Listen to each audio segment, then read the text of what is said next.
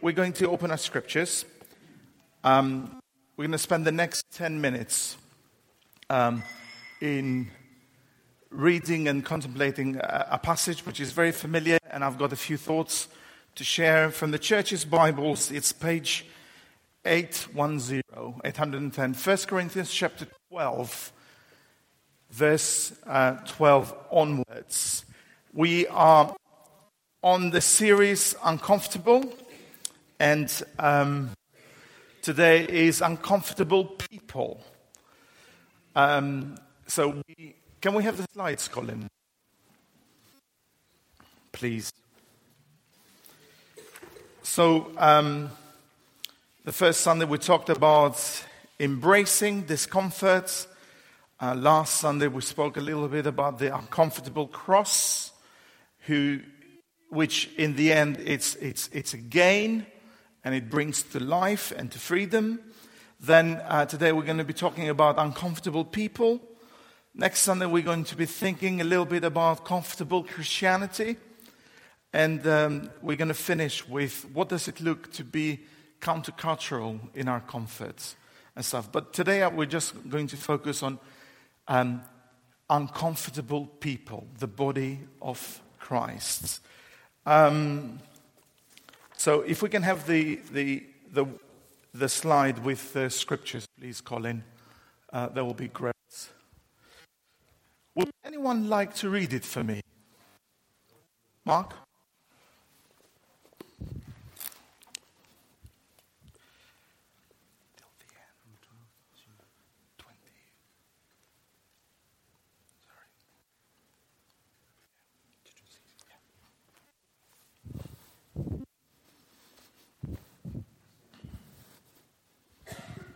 Starting from verse 12. The body is a unit, though it is made up of many parts.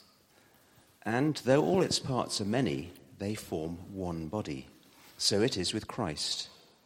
For we were all baptized by one Spirit into one body, whether Jews or Greeks, slave or free, and we were all given the one Spirit to drink. Now, the body is not made up of one part, but of many. So if the foot should say, because I am not a hand, I do not belong to the body, it would not for that reason cease to be part of the body.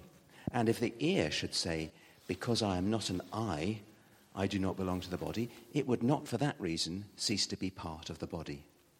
If the whole body were an eye, where would the sense of hearing be? If the whole body were an ear, where would the sense of smell be? But in fact, God has arranged the parts in the body, every one of them just as he wanted them to be. If they were all one part, where would the body be? As it is, there are many parts, but one body.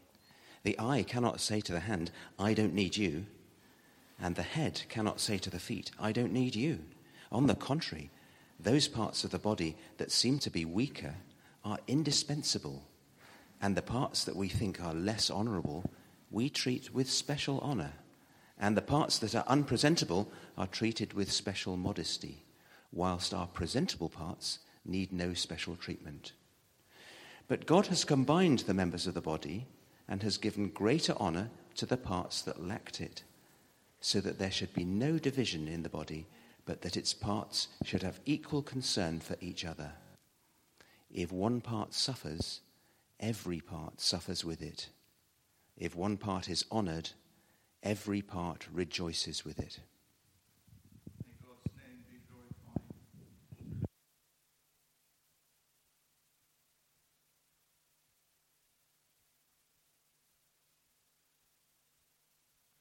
We've got this picture of the body.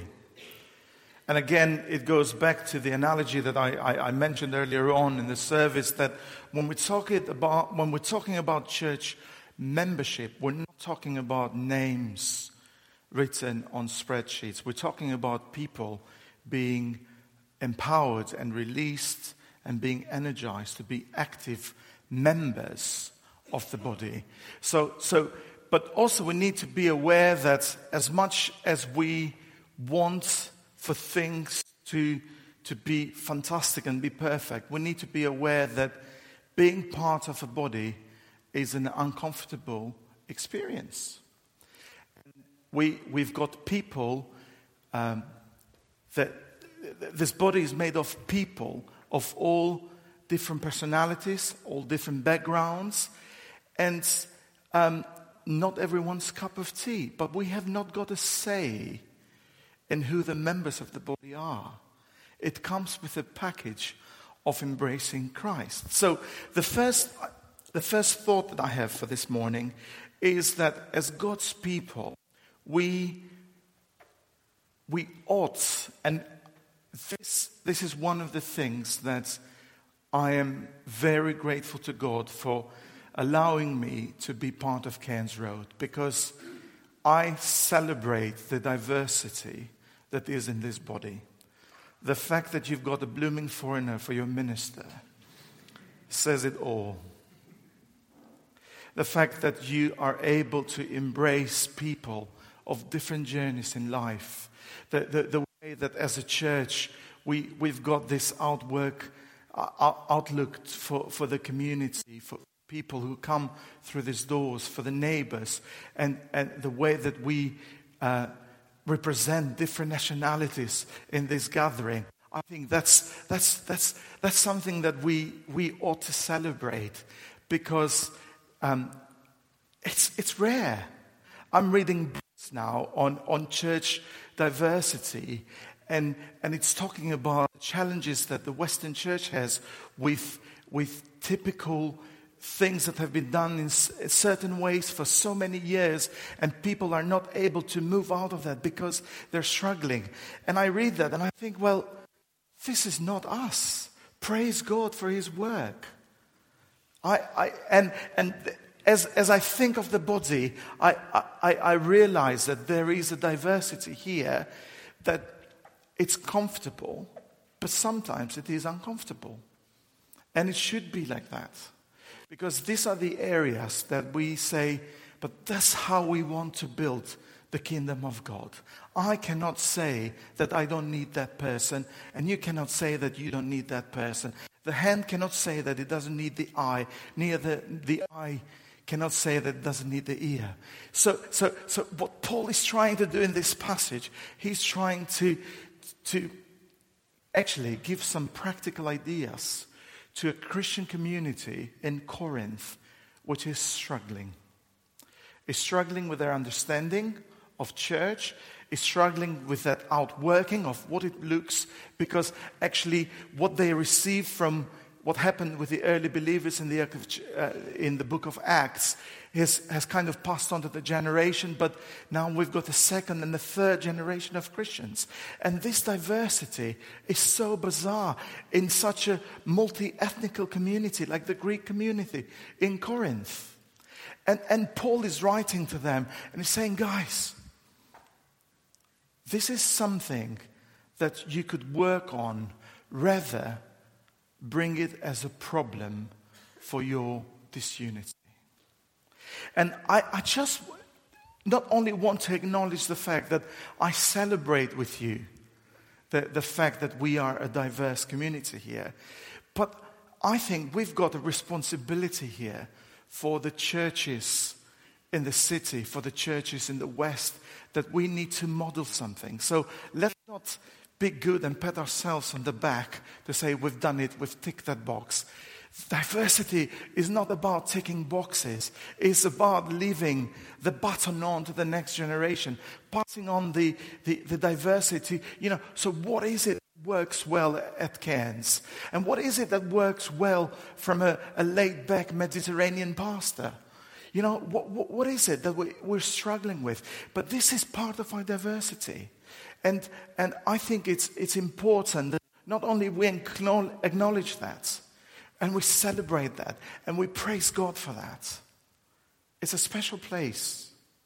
But we're saying, God, what can we do more with this?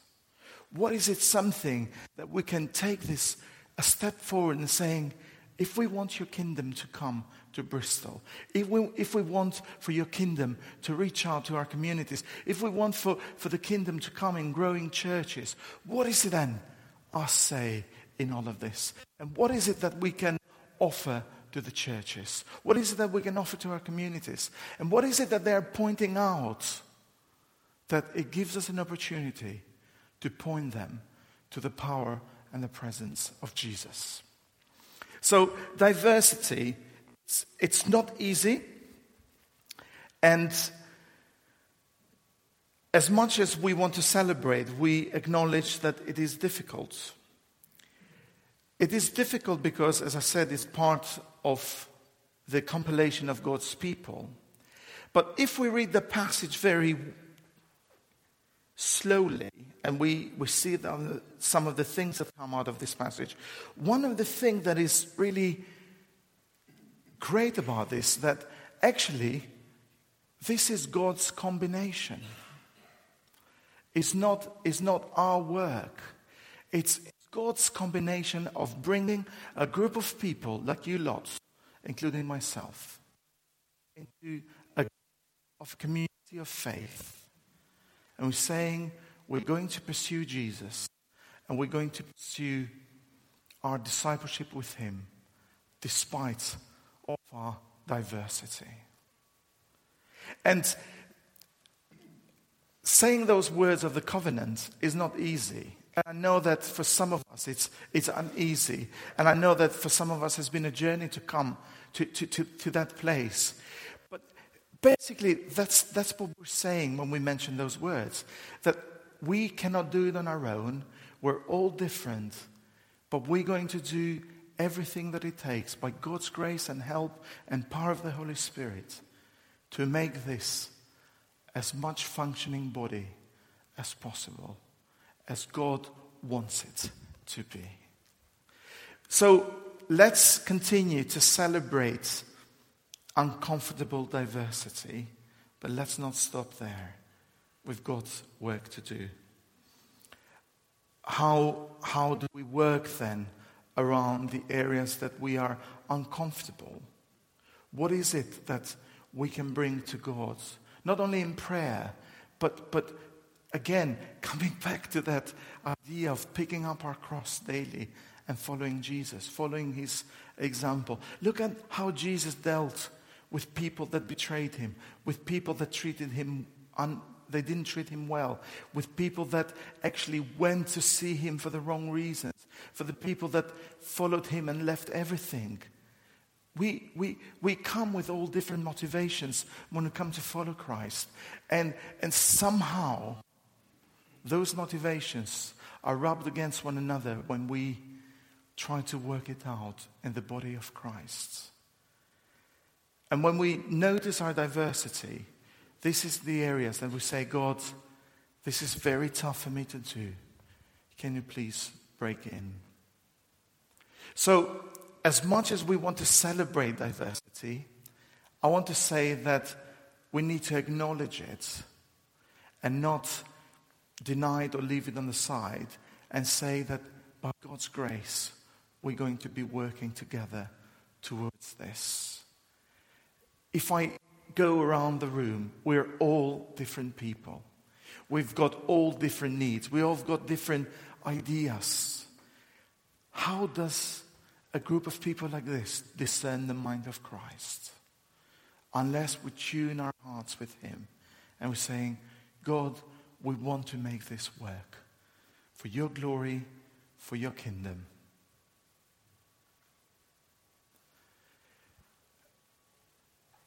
One thing that I've been really struck this week is that in the midst of celebration is what are some of the things that cause me to be frustrated with the diversity. I've not got a list yet. I'm not going to share it with you, but it has been a very searching process for me. And I just wanted to reach out to you with that as well and say that as we've come together and as we look at the year ahead, what are the things that cause you frustration, that are different than what you think or different than what you have understood to be? And how are we going to make that work by bringing it to God? celebrating, but at the same time acknowledging that diversity is uncomfortable. The second thing that I've got here is that acknowledge that unity itself is uncomfortable. And one of the things that comes very clear from Jesus' message, we look at the way that he has dealt with his disciples. John 17, look at Jesus' prayer. The prayer from Jesus for his disciples. Father, I pray that they may be one, so that the world knows that you have sent me. So unity is not just part of the package that we're doing something great and we're going to do it together, but it's part of the bigger picture that by us being united and tuning our hearts and our souls and our actions together, we're saying, God, we want to reflect you to the world. I had a conversation with somebody from a congregation this week about N.T. Wright. And one of the phrases that N.T. Wright uses is that actually our worship is a double-angled mirror. That in one sense we reflect God to the world, but also we bring the world to God. And that's our act of worship. So in us doing that, in us working towards unity, in us looking at 2019 and saying, God, wherever you're leading us, even when it comes to making a decision about should we have follow the star or not have follow the star, should we do this particular activity or not that particular activity, should we pull the plug, should we carry on, should we have a big summer thing or not? These are all decisions that we have. But how then do we bring ourselves to be united to what God has called us? So that the world sees that the reason why we're doing all of this is that they see that the Father has sent Jesus in the mission of reconciliation. And we want that. So one of the dangers then, and I'll finish here. I've not kept my promise for 10 minutes. One of the things that is comfortable is complacency. And I struggle with that. So how do I move on from being complacent through this idea that, it's all fine in the diversity and in the unity? And one of the phrases that the author of the book that we're reading, I'm reading, and based this series, he's quoting a guy here, and he says, membership in a local church means joining your imperfect self to many other imperfect selves to form an imperfect community that through Jesus embarks on a journey towards a better future together. Now, I don't know who Scott Sauls is, but I think it's a very good quote that we realize that we are imperfect, and we realize that the people that God has called us all together are imperfect, but we're bringing that together before Christ through Jesus to embark on the journey towards a better future together. And that future together that is better is when we see God's kingdom come. But it has to start here, folks. It has to start with me. It has to start with you. It has to start with that decision that we made together today, that saying, we want to honor God. We want to love God. We want to love one another. We want to journey together. And we want to see the message of the good news be good news for the poor, for the marginalized, for the displaced, for the rich, because everybody needs Jesus. So with that statement today, we're saying, God, more of your kingdom, more of your power, more of your spirit. Build your kingdom, God. We're going to finish by singing that song, Build Your Kingdom Here. And it starts from here, and it goes into our families, it goes into our neighbors, it goes into this building with the things that we do during the week. And we're saying, build your kingdom, God. I want to embrace the uncomfortableness, I don't know if that's a word, of the diversity. And I choose today to say that through God's grace and his power, I want to be united with my sisters and brothers in Christ. Amen.